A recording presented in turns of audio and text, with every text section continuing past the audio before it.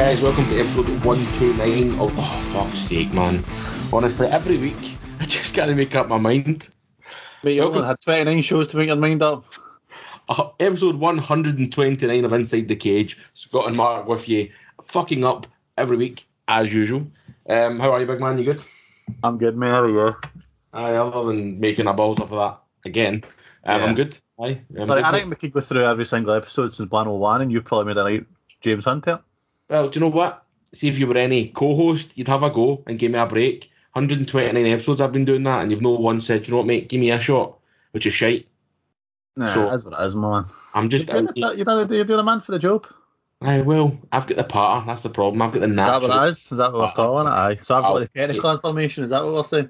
Yeah, we're going to have to do this again. I'm not putting this out as a recording. I'm not going to have people thinking I'm bigging myself up here, you know what I mean? I'm Billy Big Bollocks, you know what I mean? It's happening, it's not getting stopped, that's it, it's going right on. Fuck you. Right, there's no point for chit chat. Let's go on with this, right? Because this is a busy one tonight. So, usual format, guys.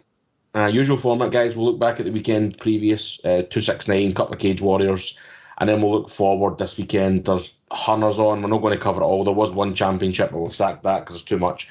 There's UFC and obviously the last card of the year, and there's also a massive KSW. If you're not European based or maybe kind of Western Asian based, you might not know about KSW. If you don't, find a way to watch it, because again, it's a bit like Cage Warriors. They're always class fights. The majority of them are 300,000 people. Well, yeah, and the majority of them are Polish. That tells you everything you need to know about how good these fights potentially could be. So they're class, so we'll get into that as well. And then Mark reckons there's no news, but we'll see what happens at the end of the show. Or something magical might get announced in the next hour. I'd be surprised, but there's not a lot, if anything, to be honest. There's maybe one or two wee snippets, but nothing much mentioning, really. Let's go, mate. Right, so we'll do UFC 269 first. Normally we'd follow the format, probably do the main event first, but... It's usually the biggest story, that's why. But definitely the biggest story for 269 was not the main event. If there's no huge story, if the stories are all similar, then we'll start with the main event, because it's the main event. It's the whole point of the thing, it should be a main event. I still probably think that Nunes should have been main event anyway. I know that Oliveira versus Poirier is a bigger fight as a 2, but she's the greatest of all time. It just seems a bit strange to me, but hey, well, that's just... It wasn't really that harsh, to be honest. It was just, it could have been the other way around. He'll start with Nunes Pena, because holy fucking shit. Yeah, mate. Fuck me. I don't think MD really seen it coming, I think. Mate, you said it to me. I don't know if you said it last week. I did say last week Can Pena actually beat Nunes, and I think you laughed in my face at the time. Aye, but there was obviously something in your mind that thought it was possible. I really wanted to watch it again. I still don't understand what happened. I still don't get it. It just all happened so quick, and I think it was also shocking. I think I was watching it kind of quickly. I was just trying to get as much watched as I could in a very short space of time. So I was kind of skipping wee bits here and there where they looked really far apart, and then you bring it back, and it's just hard. So I think I need to actually sit and watch it second for second. But I just, man, I'm going to tell you what happened. Right. Here, Juliana Pena done to Amanda Nunes what Amanda Nunes done to Chris Cyborg. She took her to a place she didn't want to be, and she started getting swinging. She started going a wee bit too mental. She started going over the top with her punches and trying to knock Pena out, similar to what Cyborg was trying to do to Nunes back then as well. And eventually, she was sharp. She just couldn't deal with it anymore. I don't know, the pressure was too much, but she just went, mate. She literally, Juliana Pena, she broke Amanda Nunes. For me, that's what happened. It's as if the wee computer on her head was going round and round, and she getting jabbed with Pena's, because Pena's jab was fucking insane at times. I just kept smashing her in the face, and she couldn't, as if her brain couldn't compute, what the fuck's going on here? How do I keep getting hit? And she started panicking. Then all of a sudden, shit hit the fan. It just was... Don't get me wrong, Pena, as soon as she went in, looked nervous. I thought she actually started nervously, very nervously. But she grew into the fight, and as she grew into the fight, she just fucking overwhelmed Nunes in the end. And I was... Every day, probably... I was actually on my feet watching this fight. I literally got off the couch and was literally on my feet, staring at the telly, going, "What am I watching?" Because Amanda Nunes at times was getting taken apart. It just made no sense. Like, it was the total opposite. It was a bit like what you say what Nunes did to Cyborg. It was a bit like Nunes did to Rousey as well. Yeah, 100%. Nunes just went out and smashed like Rousey in the face. Pena, mate, she was class, but I don't know. There's just I find this one. That wasn't the Amanda Nunes that beat Cyborg. That wasn't the Amanda Nunes that beat I wonder Rousey. if she's just been too comfortable. She's been Maybe into every fight in the last 2-3 years and just basically ran over whoever's been put in front of her and just went, right, I'll just plough through you. And to be honest, I thought at one point she might have done that to Pena just because she's so strong, she's so big. There was a couple of points where it could have went the other way, mate. Like, definitely, I think Amanda put so much into the first round to try and get her out of there that I don't know, mate. I have a weird. The choke for me seemed like the shittiest submission I've ever seen. Not technically, by the way. I don't mean that. I think technically she had her back. She tried to choke her, but it looked like the softest choke. It was even softer than when Khabib fucking tapped McGregor. She didn't have the hooks in either. She wasn't even putting pressure on it that way. It was literally just. It was weird. It was almost as soon as Pena like tightened the arm, like literally the split second Nunes tapped. Okay, maybe she just doesn't want to get choked. Maybe it's one of these things, right? Some people don't, mate. Some people just tap. They don't want that shit in their life. They don't want to get knocked out. But I mean, mate, the whole thing was just mental. I wonder if Amanda Nunes has been so comfortable for so long. Perhaps maybe the drive's gone. I always say to people, right? It's like, you can talk about football teams, Liverpool, Premier League and Champions League, right? Haven't been able to do anything since because it's easy to motivate somebody to the top, right? It's very easy to motivate a team or somebody, a fighter, to the top. There's your target. Go and break that glass ceiling, get that belt. But see, staying there and staying at that level and trying to justify staying at that level, it is so hard. I think mentally to keep yourself in that situation the whole time is really hard, especially if. Even at the end of the fight, I'm not saying she was happy she lost, but most people after losing the belt, after how long she held it when she first won it? 2016, 5 years. So she beat Miesha Tate in 2016 to win the belt. She's had it for nearly 5 years. But she didn't look devastated. I'm sorry, but if after 5 years you've held a belt and you're not devastated, what the fuck? It wasn't even just her. There was a point, right, where it panned over and Nina's trying to take her gloves off, right? I actually thought she was chopping it at that point. No, I didn't think that. But even our coaches are just standing looking. Nobody looks fucking bothered. Nobody. I wonder if it was just pure shell shockness, pure just stunned of what's actually just happened. Well, this is what I was saying to you before we started. I don't know. I reckon she's just had enough, mate. I reckon it's just one of these things where she's thinking, you know what? She'll never need to work a day in her life again. Neither will her Wayne. She said in an interview afterwards that she'll get back to the gym. She'll go and work harder. She'll go and get back here. Will she? I don't know. I mean, that 145 belt was about to get dropped because the Felicia Spencer left, Megan Anderson left. There's nobody left at that weight. Obviously, I mean, another interesting take on this. Did you see? Obviously, you've seen Chiesa jumping the fence and doing his knee. I've heard about it. I've not actually seen it. Right, so there's footage, right? This is why you should be on Twitter more because all of this is on Twitter. No, right? I know that's why I'm shitty at this. Twitter, no, it's not that. It's just see the aftermath of fights, mate. Twitter's where you get all these wee clips and all these wee videos. It's great because I just scroll through my Twitter the morning after and I see fucking everything after I've watched it, obviously.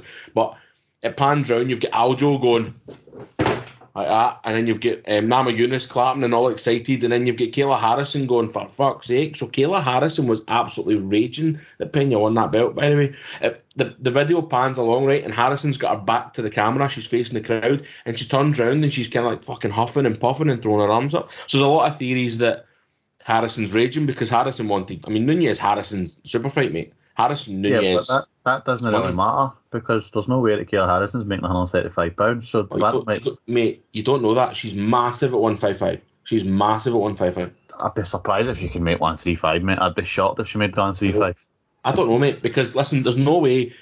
Listen, people are saying there's a theory, obviously, as well, because you wouldn't put a non-UFC fighter front and centre on a pay-per-view television program, right? Unless there was some sort of deal happening, right? There's no way. Like if a Bellator guy was sitting front row, there's no way they'd have him on the telly. Not a chance. Not in the middle of a pay-per-view. She was captured a couple of times so that everyone reckons there's a deal to be done. The 145 won't last because there's no competition for Harrison there. So even if she wins it, there's no competition. And then there's no 155. And they're not going to create a 155 if they don't have a 145. So the only argument is that she could drop to 135. It's maybe something she's tried, mate. Maybe she's tried. Maybe she's tried that. Maybe she's done a trial run. You've seen obviously Dan Hooker done his trial run for 145 not long ago, or a couple of weeks ago, and maybe she has tried it. Maybe she can do it, but I'd be surprised because she is a big girl as such. He'd done that because his coach, he said, there's no way you can do that. And he went, well, fuck you, I'll prove it, and done it himself. So that's fair enough to Dan Hooker, but he obviously wants to fight at 145. So yeah, there's loads of different things. We've got so far away from talking about the fight, but yeah, man, honestly, I'm chuffed. I'm not a massive Pena fan. I think, obviously, we'll talk about this now. We may as well talk about it because it's been going about. So, like, our comments after the fight have been taken a wee bit. Did you watch the video? Yes. Right, so the video is worse than the quote. The quote doesn't read great, right? But the video is much worse. It's very kind of, it's very kind of bravado, very kind of like, I'm a better mother. I can understand it. I can see what you mean. I can see what other people. I can see everything. Like, I'm not doubting anything people are saying or people are seeing regarding it. I think for me, when I read the quote first before I seen the video, as we just said. When I first read it, I went, well, I think for me what she meant was basically that she probably, in a roundabout way, basically means the changes that basically have happened to my body over the last however long it was, and to come back physically and win a UFC title in such a physically demanding sport is huge, mate. It is. Even if that's what she meant, that's fine. But I don't think that's what she meant.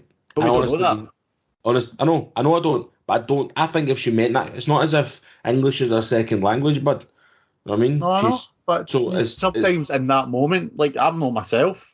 English is my first language, and I've fucked up many a time speaking English. Well, you nearly ragdolled the taxi driver the other night because you were confused. So exactly. I woke up, didn't know where I was. That's a different matter. Listen, I get it, mate. I understand. I do. It's a bit like we didn't talk about Cody Durden's comments, right? Because I kind of shat myself and didn't want to really make my opinion, because everyone seemed to say that was racist. I didn't think it was. The guy was from China. The guy lives in China, trains in China, is from China, is registered as a Chinese fighter. He gets announced as a fighter from China, and Cody Durden said he's going back to China where he's from. I don't really understand I get why it's a bit like iffy, but I mean, people calling Cody Durden a racist is harsh, I think. So my opinions, like, sometimes with this, I don't know. I'm not really sure what to say. That I think Juliana Pena, I think she could have worded it better. I think her words were horrible. To be fair, I've not got a doubt about that for a second. That what she said was, I'm more of a mother, or I'm a better mother because I carried my baby. It's like, well, I mean, wow, that's bullshit, mate. I mean, you don't know that. You could be a terrible mother compared to a man and you don't know. I totally get the physical side of things, mate. I totally understand carrying a kid from not carrying. I totally get that. I mean, Nina Nunez has fought since carrying, hasn't she? She fought earlier this year, didn't she? I'm sure she did. Can't remember. I know she was supposed to fight next week, but she's not. But that's not the point. Yeah. I can't remember what she asked for. I mean, I understand what she's trying to say, I think, but I just think it was a bit inappropriate. I don't think there was any need for her basically to say that she's essentially a better mother than Nunez. It was a bit shit. Left a bad taste. I don't think she was trying to say she's a better mother than Nunez. I don't think. Oh, why would she say it? What was she trying to say then? But why would she want to say that? That's what I'm saying. My whole point is people are saying, oh, she's been misconstrued. That's not what she meant. I'm like, so what did she mean? Why did she even bring it up? Why would those words? Why would those? Oh, but I carried my child. Why would in what sentence does that make her sound good? In what way?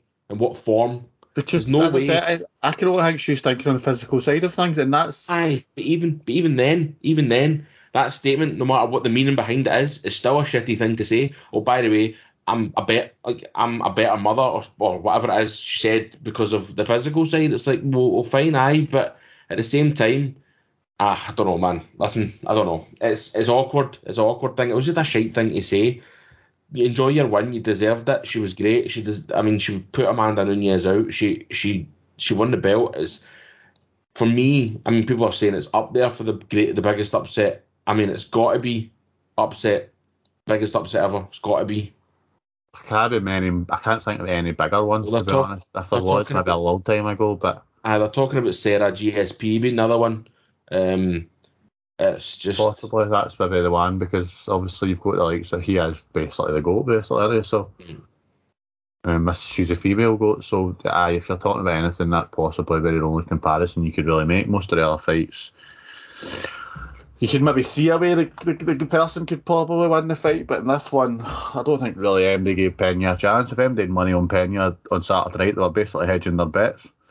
You hear about the guy who had 300 grand on Nunez to win 20 grand back? I would have surprised you, but if he stuck 20 grand on fucking Pena just to cover his bet. Yeah. I mean, well, yeah. Anyway. So if you're betting that kind of money for fucking on fights, you always make sure you cover your bet and make sure at least you can fucking walk away with some. Yeah. Right, let's move on. What's next, but just before we go, so obviously Pena... Oh, sorry. I mean, well, who's next? It's got to be a rematch, isn't it? Straight away, I'd imagine a rematch if Nunez wants a rematch. Yeah, it just depends, like, what Nunez says. If she says she wants it. And there's no outstanding, really, fighters in the bantamweight division that you could easily come out and fight Juliana Pena next week or the week after. Do you know what I mean? There's Dave there, you go, well, they've got to fight her. There's nobody making a case as such, so... The bantamweight isn't, like, stocked. No, I think... You obviously Aspen Ladd, Caitlin Vieira coming through. But then you obviously Juliana will jump up, Holly Holm, Irina Aldana. That's not exactly a line of people fighting, ready to fight. It's an awkward weight. In terms of like for the women's, like, because the flyweights are thriving, the strawweights are thriving. There's a lot of good fighters there. There's been some great fights. I think like the bantam's almost becoming a bit like the feather. It's almost just kind of like done their way. There's a lot of fighters there. Don't get me wrong. There's a lot of good women fighters there. But I think the bantamweight suffered with an issue of there being an Amanda Nunez. There being somebody so far ahead.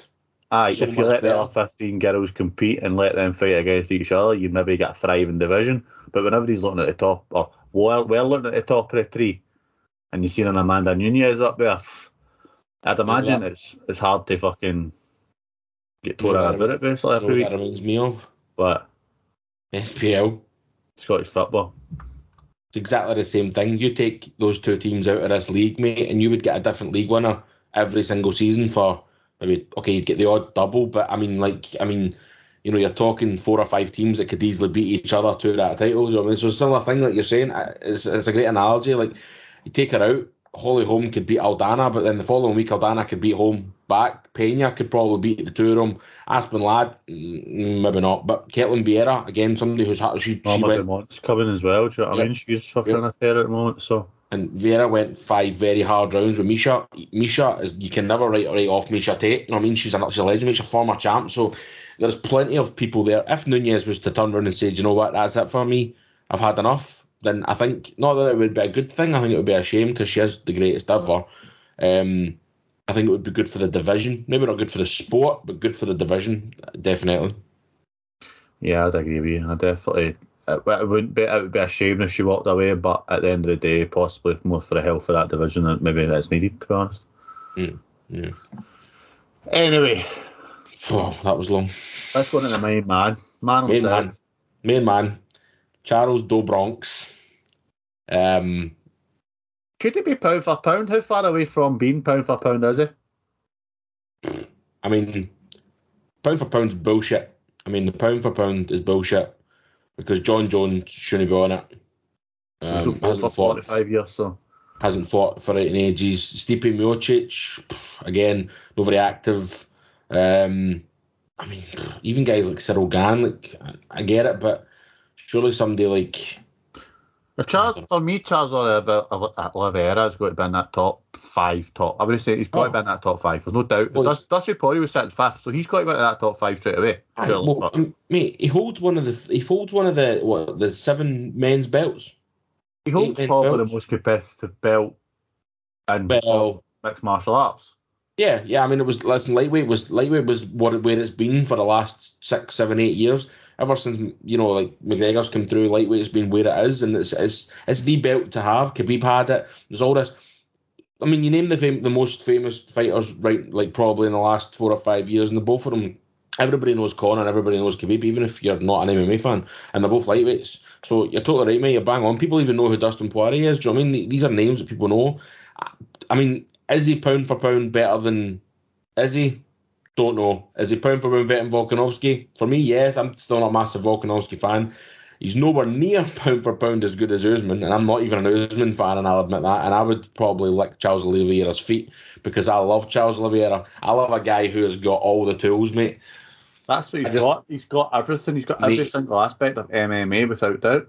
That's it. I mean, okay, he's got outstanding grappling and outstanding jits, right, which is fine. That's good. At least he's got one outstanding. At least he's not average at everything, because then he's always maybe going but he's always got that thing he can come back to. If he's getting outstruck, which he actually wasn't, to be fair. Well, that would be the one thing I would say about Saturday night. That first round, he got hit far too many times. He's got to.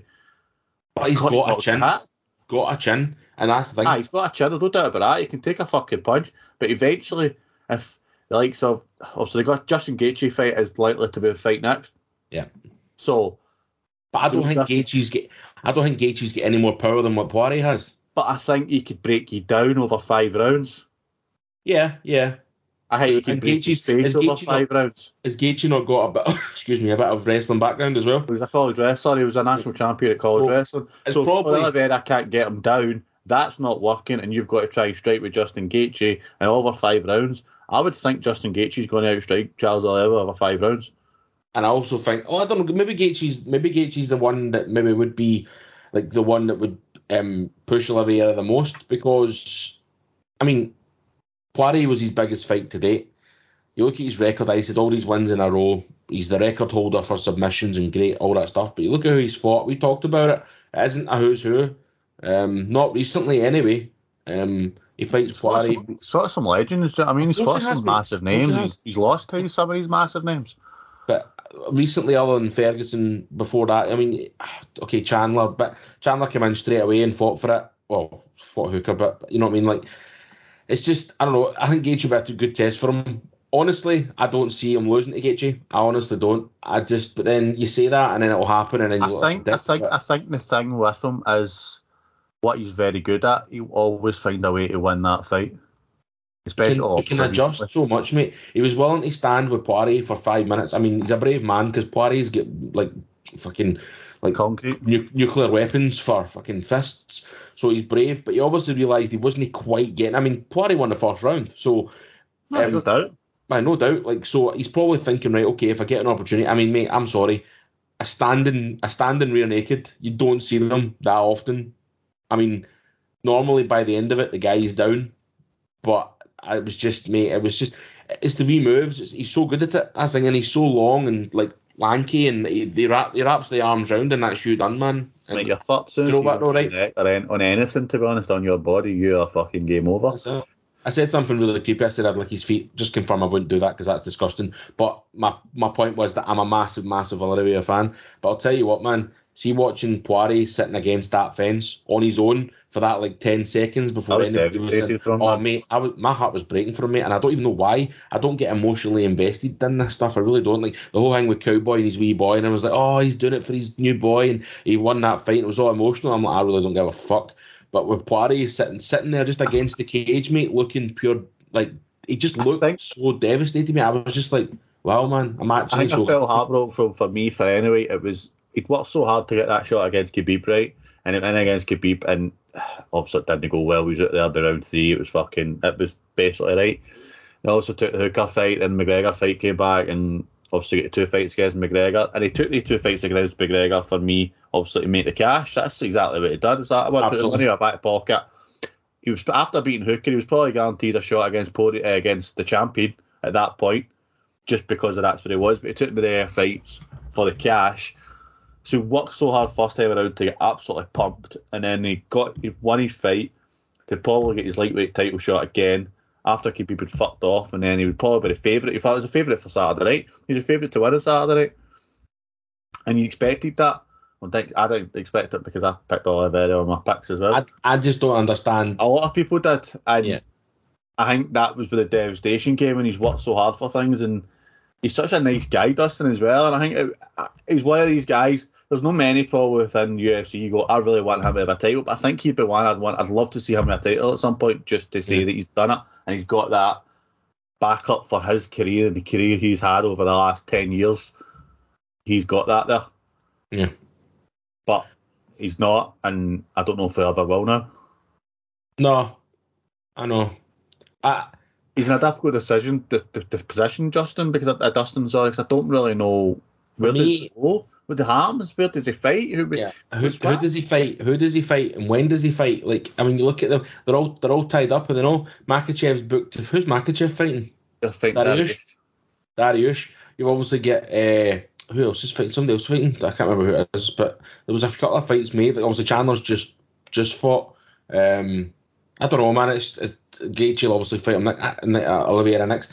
I honestly don't know what's next for Poirier. Poirier he says, listen, I could make another run. I could take the 5 fights, but do I really want to? And that, for me, see the fact that that's even in his mind, I think that might be game over.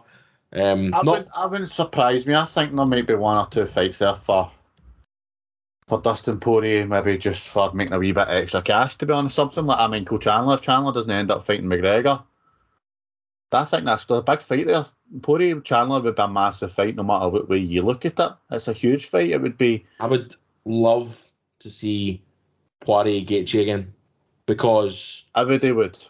It was unbelievable, mate. Like, it was unreal. It was such a good fight. You say there is fights there, mate. Chandler haven't been fine, but it's whether he wants to go through it. I don't think he'll necessarily retire. I think it may be a case of maybe taking time away. I don't know. Maybe just doing something different and maybe coming back. I don't know what it is because he's 32, mate. You know what I mean? He's a baby, really. Still a young guy, really, like reality terms when you look at UFC.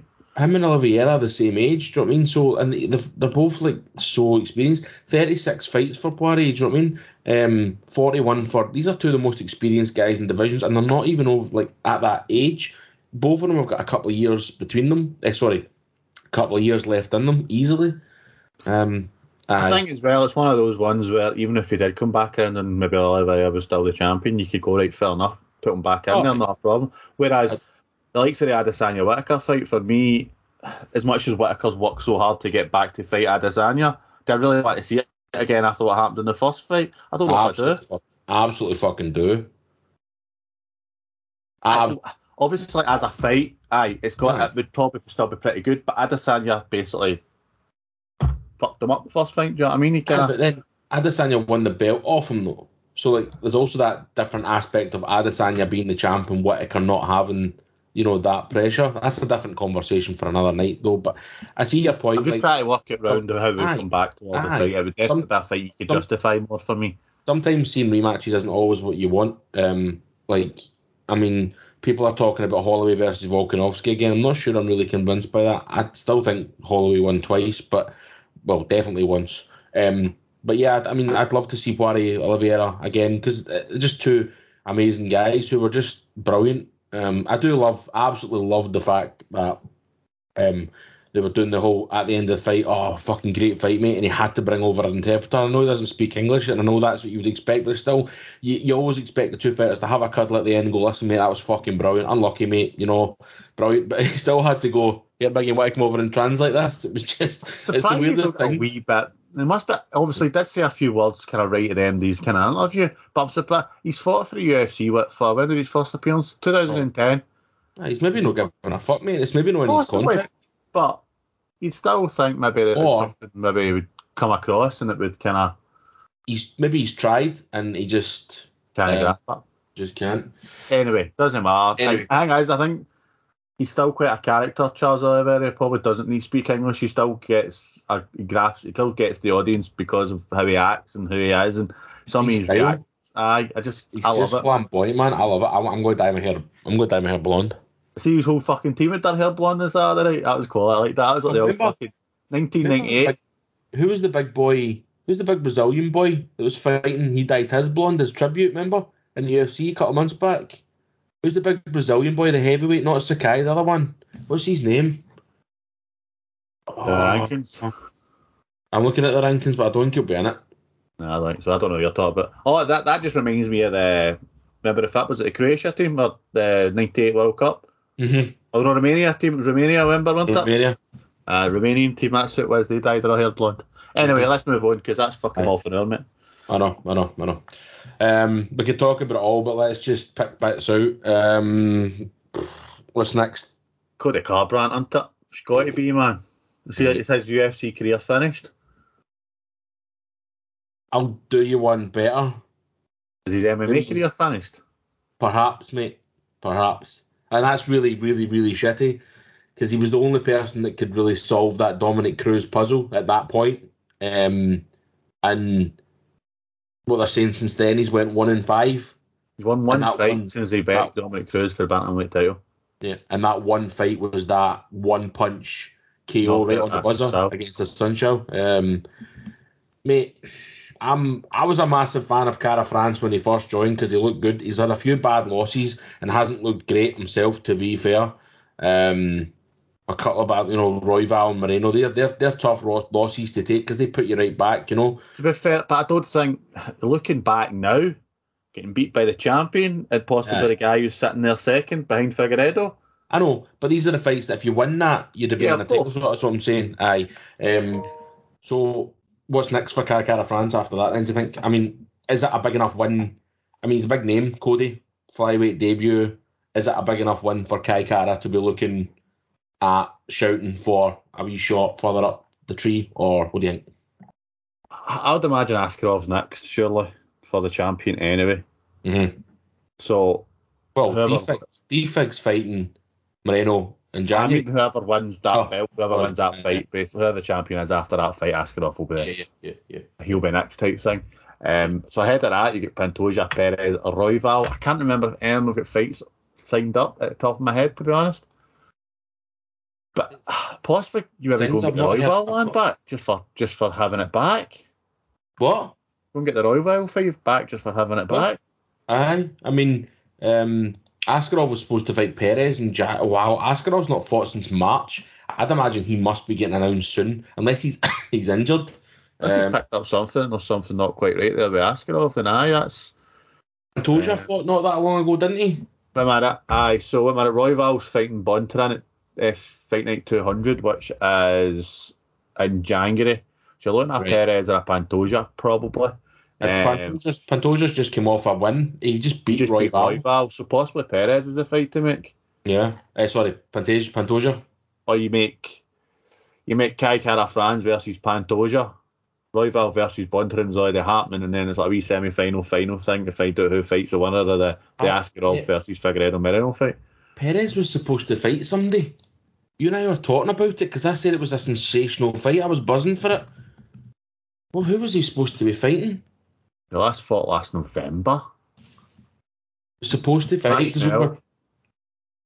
When was that? August. It was postponed yet again for unknown reasons, moved to UFC 269. In fact, Alex Perez weighed in at 126, quarter put. Schnell forced to withdraw due to a medical issue. So I knew they were supposed to fight on Saturday, mate, so there you go. So that would have been Figueiredo's tied up with Moreno, Pantoja's just fought Royval. Royval's fighting, did you say Bontarin? Yes. And obviously Perez was supposed to fight Matt Schnell, so there's nobody really about there. The only person that's not fighting is Pantoja. So maybe Pantoja, Kara France is the fight to make, mate. Maybe definitely, because you've got to wait another 3, 4, 5 months for potential champion to be available, and I think Kara needs to fight at least another once anyway.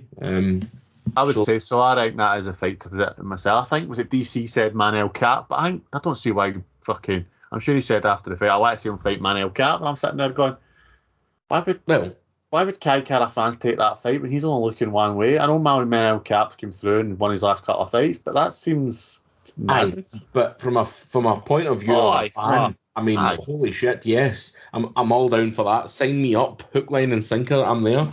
But yeah, it just depends, mate. I think looking forward, you're looking at the only person above him that can fight him is Pantoja. That's Pantoja. Unless of course Matt Schnell's issue is relatively serious and Perez is ready to go. well, not right away, because obviously Kai Kara will need to wait maybe the usual standard 30 days. But if Matt Schnell's out for a few months and Perez is like, oh, what about the middle of February? And Kai Kara's like, fucking bring it on, man, let's do it. You know what I mean? So, I don't know. We'll see what happens. Obviously, maybe Adesanya's on the February card against Whitaker. Maybe he wants to fight with his kind of teammate based on the same card. So, bigger question is Cody Garbrandt, man. What's next for Cody Garbrandt? Cody. I also scuffed over. I kind of started to talk about this. I know we totally moved away. We talked about 1 in 5 and then moved away. But I'm not surprised if he's gone for the UFC. I can maybe see him going to somewhere like a PFL. Go and try and make some money somewhere, because I just can't. Obviously, he moved into 125 to try and remake himself, to try and recreate Cody Garbrandt, hoping the power was going to carry down there and go step forward towards another title, because it didn't really look like he was going to get another shot at a title anytime soon at 135.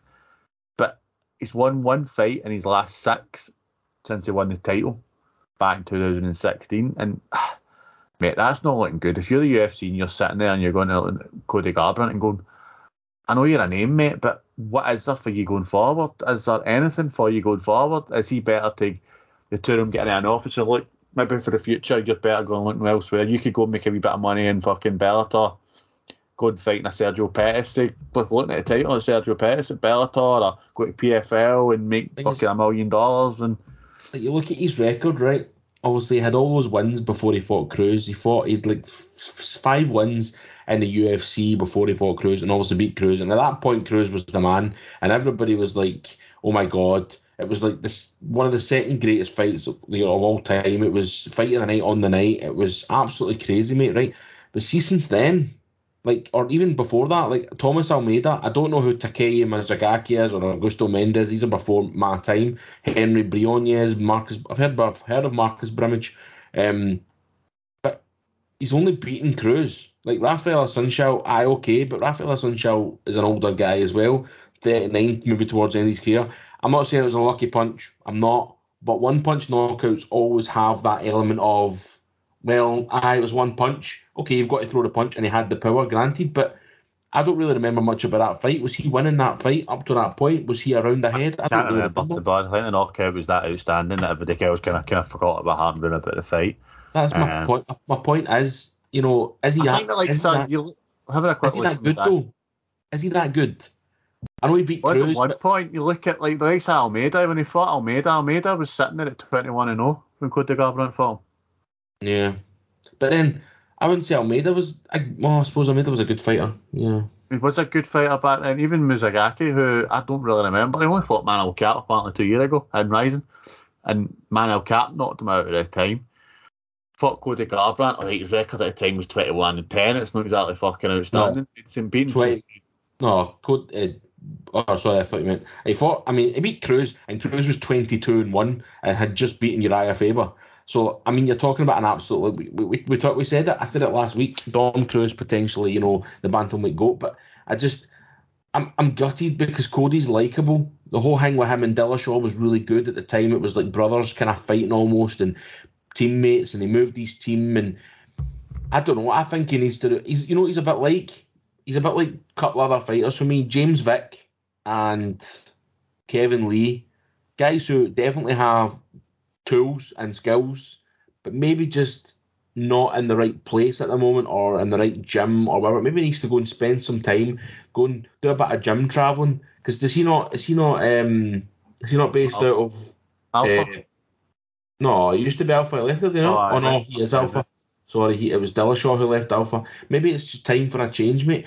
People say that all the time, like, don't blame the gym, it's not the gym's fault. I'm not blaming the gym, I'm just saying sometimes a fresh pair of eyes sees things that your coaches don't see, mate. I'm not saying the coaches at Team Alpha aren't great. I mean, Faber's one of the best ever as well, and he's a great coach, but I don't know, man.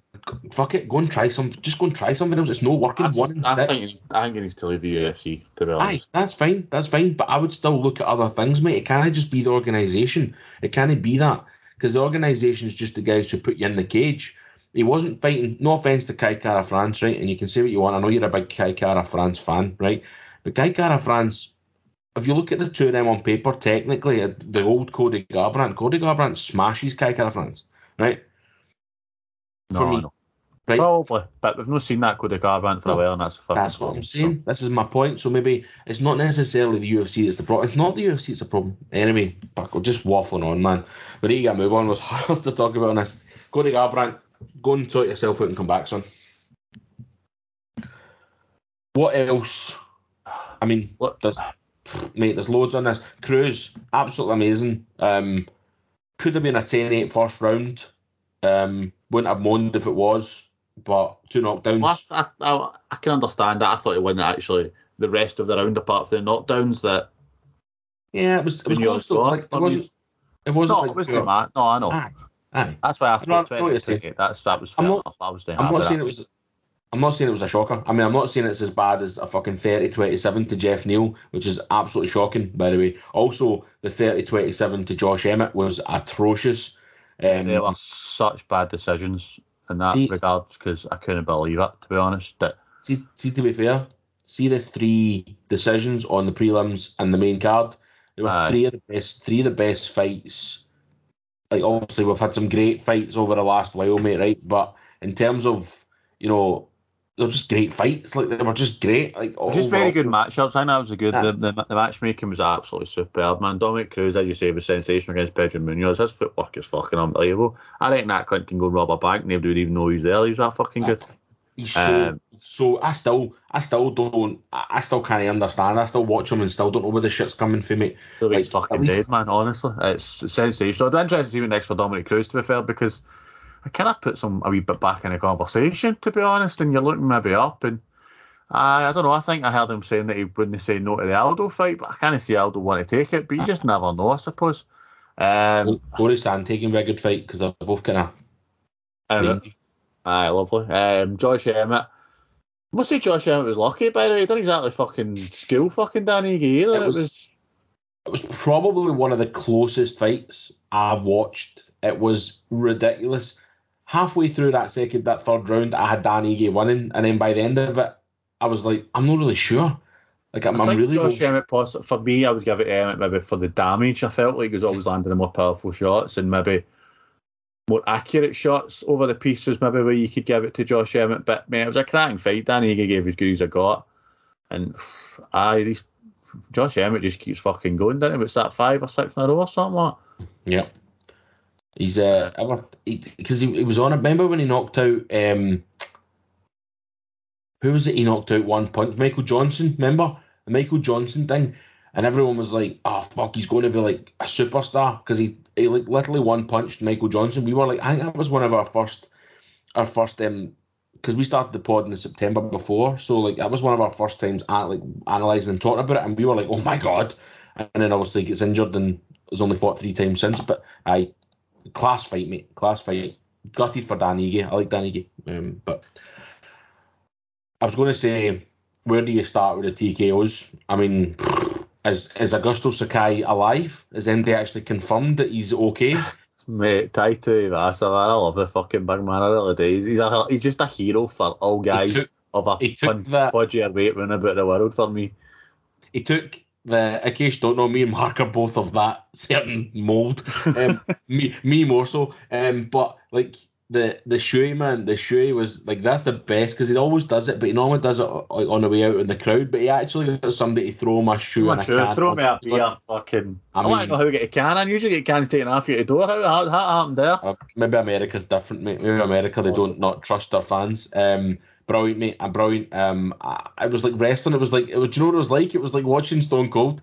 It was like watching Stone Cold Steve Austin, man, back in the day. It was class. He should really have that music going off right as soon as he knocks somebody out and the big fucking glass break, and it just, that's it, let's go. Absolutely. That's the class, man. A brilliant knockout. There's some class. To be fair, Bruno Silva, I thought, get fucking nearly knocked out before he knocked out Jordan Wright as well.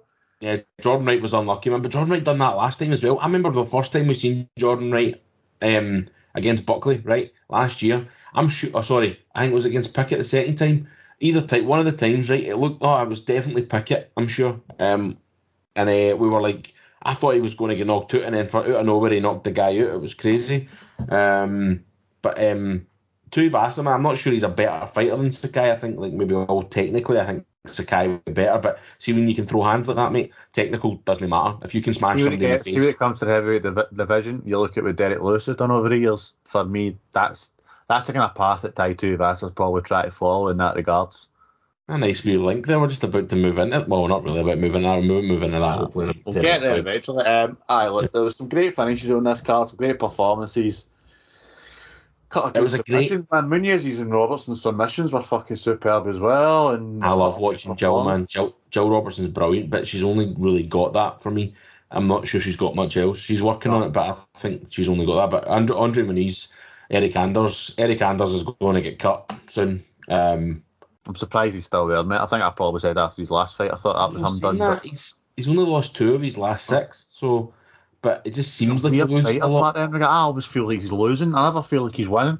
But he's very active as well, though, mate. Like, very active. He fought 4 times in 18, 3 times last year. 2019, only once last year and 3 this year. He's been active, so the UFC might like him for that. But listen, mate, all over, this was class. We've missed the biggest star in the fucking card here. Oh, we missed Sugar Sean. We're going to come back to him at the end. I was actually going to link it back to him, but you've moved me. You've got me. See that Lewis thing? You've made me link. You've got me a way ahead now. I'm linking into Derek Lewis. Sugar Sean, man, love him or hate him. I think he's like Marmite. You're either a massive Sugar Sean fan or you absolutely hate him. Weirdly, I'm neither. Yeah, so, I was just about to say I've said that, and then I was just like, you're talking absolute shit, mate, because I don't really care to either way. He annoys me in certain regards, but I can really appreciate how he fights, and that I think as a person, yeah, I'm not a fan. Aye, a bit like Conor, but different as well. Not quite like Conor, but as a fighter, mate, he's exciting to watch. He snipes. He's like a sniper. He waits and he does all these wee kicks and these wee jabs, and then as soon as if anything just makes moves, that's him. He's just all over you. It's like a rash, mate. It's like a swarm. It's like he sniffs the blood, and that's him, man. He's away. He's different class, mate. He's potentially a massive problem to anybody in that division. He's so long. That's Dominic Cruz or Sonny Corey Sanhagen. They'd be fucking fights, by the way. Dom Cruz versus, fuck it, that's the fight to make. Dom Cruz versus Sean O'Malley, mate. That would be tremendous. That would be sensational, man. That would be off the chain, man. Yeah. But like, sensational card all around. Fucking Dana White lost a lot of fucking money at the weekend, didn't he? Fucking $400,000. Fuck's sake, he would be jealous. A lot of bonuses, mate. That's the way it should be. I don't think they should be capped at 4 or 5 or 6. See if somebody deserves it, give them the fucking money. Give them the money, mate. The fight of the night, Dom Cruz, Pedro Munoz. I would totally agree. Josh Emmett, Dan Ige was probably a wee bit better for me overall. But I wouldn't disagree. And then performances, Oliveira, obviously. Pena, obviously, she should have got 2. Kai Kara, France, O'Malley, Tuivasa should have got about 18. And Big Bruno. I don't want to issue it. I'm gutted for somebody like Jill Robertson. I mean, Jill's was brilliant, and so was Andre Muniz, but he can't be getting out 10. But no, you could need to give a kind of fucking bonus, wouldn't you? Basically, aye. They get that when they win the fight, though, so that's what it matters.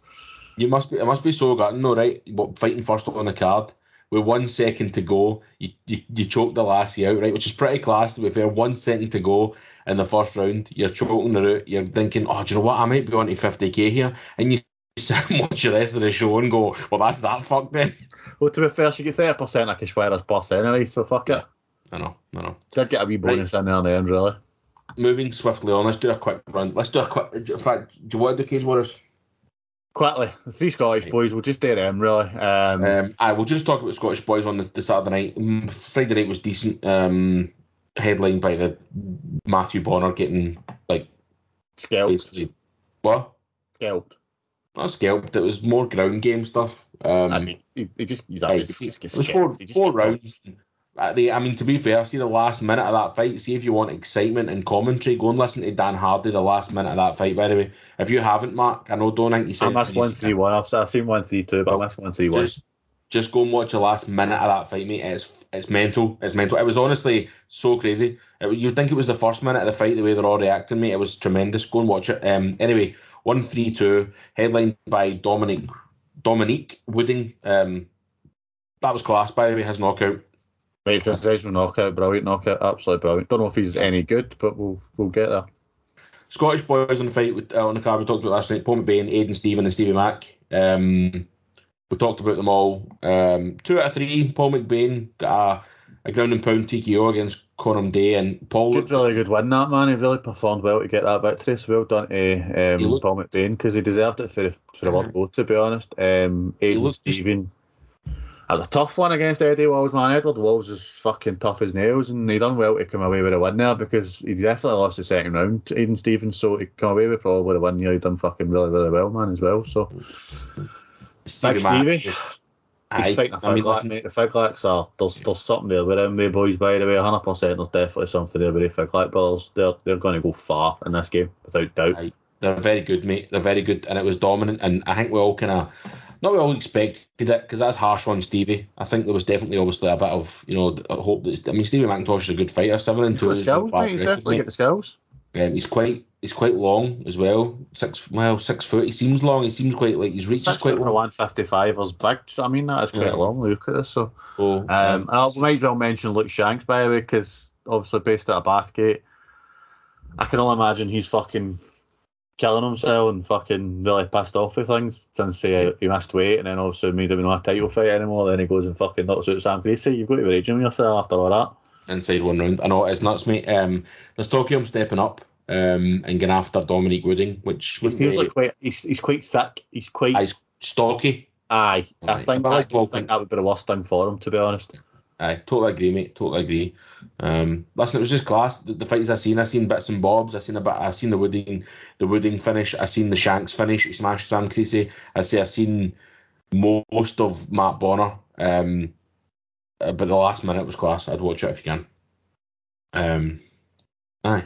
So, right. This weekend, let's move on. I know, lost my train of thought. Let's look forward. In the future, where do you want to start? KSW, finish on UFC, or do you want to just do UFC? KSW, because for a couple of minutes of tops, do you know what I mean? So we don't normally talk about KSW because it's obviously not as accessible to us. Still don't even know how we can watch it. There must be a way. No, I think it's on that like Fight Now TV or some shit like that, which is a pain in the arse. You need to pay like 15 quid to watch it. Yeah, well, we'll see, because this is headlined by possibly one of the biggest like super fights in like European MMA history from a European organisation standpoint. Would you say? I don't think. Obviously, you had Mason Jones winning the 2 belts, so that was a big, massive super fight, and you had a couple of guys doing that. But Mamed Khalidov, 35-7, he is the current KSW middleweight champ, 41-year-old, bit of a vet, bit of a badass. His nickname is the Cannibal, which is just terrifying, and he's fighting Robocop, Roberto Soldic. Interesting stat about Roberto Soldic. I'm pretty sure I've followed him on Instagram for years, and was because I read something about him once being a bit of a badass, and I think it was even before the pod, and I'm so chuffed for him, mate, to be potentially becoming a KSW double champ. He's beaten Dricus du Plessis. Do you know what I mean? He's no mug. I think the thing for him might be carrying that weight in there against Khalidov. Is it going to look too much? Is it going to look too heavy? Is Khalidov maybe just going to be, once he rehydrates and stuff like that, just too big and too strong in the end? I think we've seen it in Bellator a wee bit with what's his face? Oh, former champ. Aye, but remember he fought 170 thingy, Brazilian boy. Lima. Aye, what did I get silver for? Don't know. Dougie Lima. Dougie Lima at 185 just doesn't look right to me. Yeah. It doesn't look. I mean, they're similar heights. Khalidov's fought at light heavy. He's 6 foot. Soldic is 5'11". There's a 4-inch reach advantage for Khalidov, so I don't know if that'll maybe benefit him. But listen, I'm stacking my money on Roberto Soldic. I'd love to see a double KSW champion, because I tell you what, see, as soon as he wins that belt, Dana White will be on the telephone. I can guarantee you that. I'd imagine he would be pretty much. You would like to think he would deserve his shot after all that. Yeah. Especially because du Plessis is already in the UFC, isn't he? Yeah. So unless he's made enough money in the UFC KSW, that to be honest, he's really no good to care about UFC. Who knows? Nah. We'll see. Anyway. If you can catch it, if you've got availability at KSW, I would imagine watching that fight would be good. There might be clips on Twitter and stuff like that. Hopefully it goes his way. Right. Wow. feel like I'm pure rushing through this, man. Because we've got to. We've fucking been speaking for about 6 hours already. Shut up. 31 combined KOs between Derek Lewis and Chris Daukaus. And it isn't even the best fight on this card. No, the co-main's the best fight in the card. Absolutely. And why it's not the headline? Well, I suppose it was added late, wasn't it? So, yeah. I mean, listen, the card's good. Again, it's always a bit like, you think, there's nothing on this card, then you look at it. I mean, Gamrot versus Ferreira. Mate. Swanson Elkins, I mean, there's just no need. There's no need to put a fight like that on ever. Charles Jourdain versus Andre Ewell's a class fight as well. Do you know what I mean? There's definitely stuff on this card that looks Sancho really versus Simon. I mean, that's like kind of not slow. I'm not saying that Sanchel's slow, but that's maybe a wee bit more powerful versus somebody who just doesn't stop. A great matchup to see the styles. I just think the Rocky Pennington versus Macy Shison might be an interesting fight as well to watch. I think it'll be interesting to see if she can basically take a step up, Macy, because that's probably their biggest fight to date, I would have thought, anyway. Still can't believe Gerald Meerschaert's on the prelims, man. Against Dustin Stoltzfus. Yeah, listen, again, it's great matchups on a good card. Charles Jourdain, Andre Ewell, brilliant fight. You say Rocky Pennington, Macy, again, another brilliant fight. Is Macy not stepping in last minute? I'm sure Macy was stepping in as she is. Sure. And because she just fought, I'm sure, a couple of weeks back. Macy, she beat she was supposed to fight Aspen Ladd, remember? Yeah, I got fucking. And Ladd couldn't make the weight at the beginning of October, so she's obviously been like, I'm ready to go, give me a fight, and obviously Rocky's needed somebody to fight, and she's went, give me it. So there's some class fights on this card, mate. I'm really looking forward to it. It should be good. Get her money in Chris Daukaus, that's all I'll say. What? Get her money in Chris Daukaus. Aye, I think so. This might be the end of the Lewis, not the end of the Lewis run, because obviously he's been beat by Cyril Gane, but this might be I think his pressure will be too much, because Daukaus will just keep coming forward. They just keep running at him, and as long as he doesn't get hit by one of the big bombs for Derek Lewis, I think eventually he'll just fucking flatten him. It's easy enough to say as long as he doesn't get hit by it. I mean, sometimes... Yeah, of course it is. That's the thing, isn't it? They come out of nowhere. I get the Daukaus mixed up until I look at them, and then obviously can tell. I know one of them, they're quite significantly different in weight classes, but at the same point, I still like go, which one's Kyle and which one's... Yeah, I know, I keep forgetting as well, to be honest. But listen, see if Chris beat Derek on fucking Saturday, by the way. Yeah, game changer, mate. Game changer. This is that puts him into the conversation for who's fucking next. Aye, well, he's got to fight again, 100%. Probably. You're not going to jump in. I think Miocic is hanging about because he's hoping Ngannou beats Gane because there's Miocic Ngannou 3. Much. Aye, that's what they want. I reckon Stipe's waiting for that. That's a different conversation, but Stipe might be waiting for either of them, but I reckon he's definitely waiting for Ngannou to win. But listen, money on Chris Daukaus, I totally agree. Money on, I'm not sure about the co-main, by the way. I love Tomo. Tomo's just too long, man. I just think he'll just fucking point fuck him. I think he'll just point fuck at his face, basically. Tap him every time he kicks to the legs here and there. And I'd be surprised. I think, obviously, the list of Gilbert Burns, it wasn't the end of the world, that loss, really, because we all know how good Gilbert Burns probably really is. Yeah. And against Luke Neal, he just looked fucking superb, man. I think, there you go, there's my two predictions. Daukaus by finish, and then fucking Thompson by points. That's what I'm going to say. Put it on. Put a pound on it. I might have a look at that. I'll see what the odds are this weekend. I think that'll be my two. And maybe even a wee Matthias Gamrot win in there as well. They're always shite. I know, they're always pish, mate. That's what happens, isn't it? But the odds are always shite. Yeah. It's such a shame looking at his record, man. You see the Till loss, which was close, the Pettis PKO, which was nuts, and then obviously Gilbert Burns. It's hard to see because I love Tomo. He's probably up there, that people say that conversation of like the best fighters never to win a belt, and I think he's definitely up there, man. Like the guys. We've seen one at the last weekend, didn't we, as well? So Dustin. So DP might be the man as well. Did he not have the interim? But this is coming for a Bob I could fucking wants to punch him to an interim belt. Whoa, you don't like interims just as much as me. Don't start your pish. I can understand him at times though. Why? No, we've never had this conversation. I've told you this. Why not just call them a number one contender? Anyway, that's not the point. They're not in that. Shut up, dick. Anyway, shall we wrap it up? All right, if you want, aye. Are you finished? I think so. What else are we going to talk about? And Not you're a lot of sure news. You can, if you really want me to tell you the news, I'll tell you the news. Is there anything? Not really, no. I've got literally 3 things, right? Aspen Ladd says she's agreed to fight Misha Tate. But it seems a bit of a fight for fucking Aspen Ladd. So basically, apparently waiting for Misha Tate to basically get the go-ahead for that fight to happen. So Right. that's interesting. The other one is the UFC will return to an arena that is not Las Vegas and on a non-pay-per-view event. That makes sense? Yes, what I was talking about last week. Aye. So Columbus, March 26th. Ooh, Columbus, Ohio. Yes. Headlined by Jan Blachowicz versus Alexander Rakic. Surely, is Columbus know where the big man Stipe is? He's Cleveland, is he not? Oh, it's Cleveland, sorry. But I just remember it was always Ohio. I always remembered Ohio, but I couldn't remember what one it was.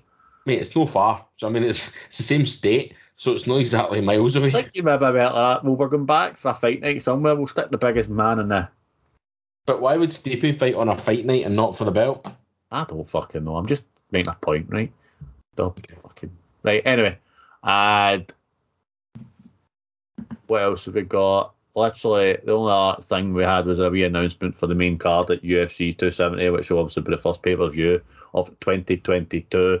So as we know, Ngannou versus Ghana with the main event. Moreno Figueiredo co-main. Evloev versus Topuria will be the third fight from the end. Brunson versus Cannonier.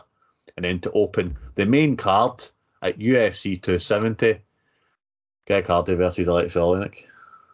But you've said they'd do this, though. They put a good fight at the end of the prelims. Evloev versus Topuria should be the first fight on that card, that main card. And then you go into Brunson Cannonier. Then everybody can go for a pish and a pint and forget about Greg Hardy versus Oleinik and then go to the toilet. Come back. The way it's listed on Wiki's got Evloev versus Topuria as the last fight on the prelims. Well, I've got an official announcement thing up here. So. I'm just saying, it looks like that. I'd probably change. Cannonier, I'd be strange. I'd be surprised if Cannonier versus Brunson isn't the third fight on that. No, but that's what I'm saying. But you make Topuria Evloev's probably got the most buzz about it, I would say. Aye, so first on the main card, Evloev Topuria, Greg Hardy versus Oleinik can get off the main card. Cody Stamann versus Nurmagomedov, Cannonier versus Brunson, Moreno Figueiredo, and Ngannou Gan. That would be my order. That's not how that is. Anyway. I know, that's how I would do it. I would disagree with you, mate, to be honest. Apart from that, that's pretty much a lot. Unless you really want to know the results of the World MMA Awards. Well, if you could tell me that 10 minutes ago, we could probably split that wee bit. That's the kind of interesting news, mate. Do you know what I mean? Okay, well, really quick. Male Fighter of the Year, Usman. Female Fighter of the Year, Rose Namajunas. Breakthrough Fighter of the Year, Brandon Moreno. International Fighter of the Year, Israel Adesanya. Fight of the Year, Davison Figueiredo versus Brandon Moreno 1. Knockout of the Year was Joaquin Buckley versus Mpaka Sangai, which was pretty understandable. Last year? No. What, the super kick? Aye. Are you sure that was fucking August or September or something? How long ago? Are you not sure? Are you sure? Is that not our fight? Is that not our Mate, it's World MMA Awards results, and they're telling me that's who won, and you're arguing with me about it. No, I'm just saying I thought that was our knockout of the year last year. It was, mate. It was in October. Wait, Buckley's KO of Kasanganay. The kick thing. It was October last year. I knew that was our knockout of the year last year, mate. Was that? Aye. And Figueiredo versus Moreno 1 was last year. Right, so what the fuck is this all shit about then? What have you done? They based their 12-month period from July to July. Well, that information would have been helpful about 10 minutes ago.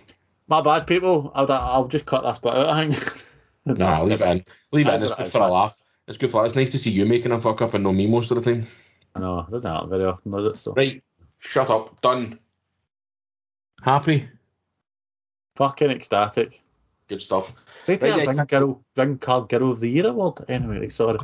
Who won that? Brittany Palmer. All right. Nice one. Right, guys. Thank you as always for listening. We do appreciate the love. Get us on Facebook, Instagram, Twitter at Inside Cage MMA. maybe one show to go. We'll not do another one after next Monday, Marky Boy, yeah? No, this is a penultimate show of the year, isn't it? So next week will be the last. We would do one in between because there's normally a card in between, isn't there? Well, there used to be a New Year card now and again, but they've not done that for a while. We'd normally preview that, but they've not done that, so we'll not preview that. I guess. So after...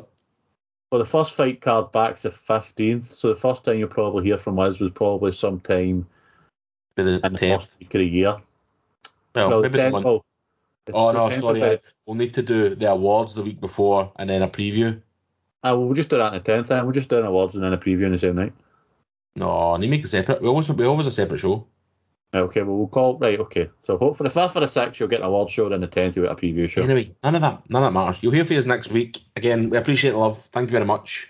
As I say, follow us on Instagram, Twitter, Facebook. Send us a message. Be nice to hear from some of you if you listen. And have a good week, and we'll catch you next time.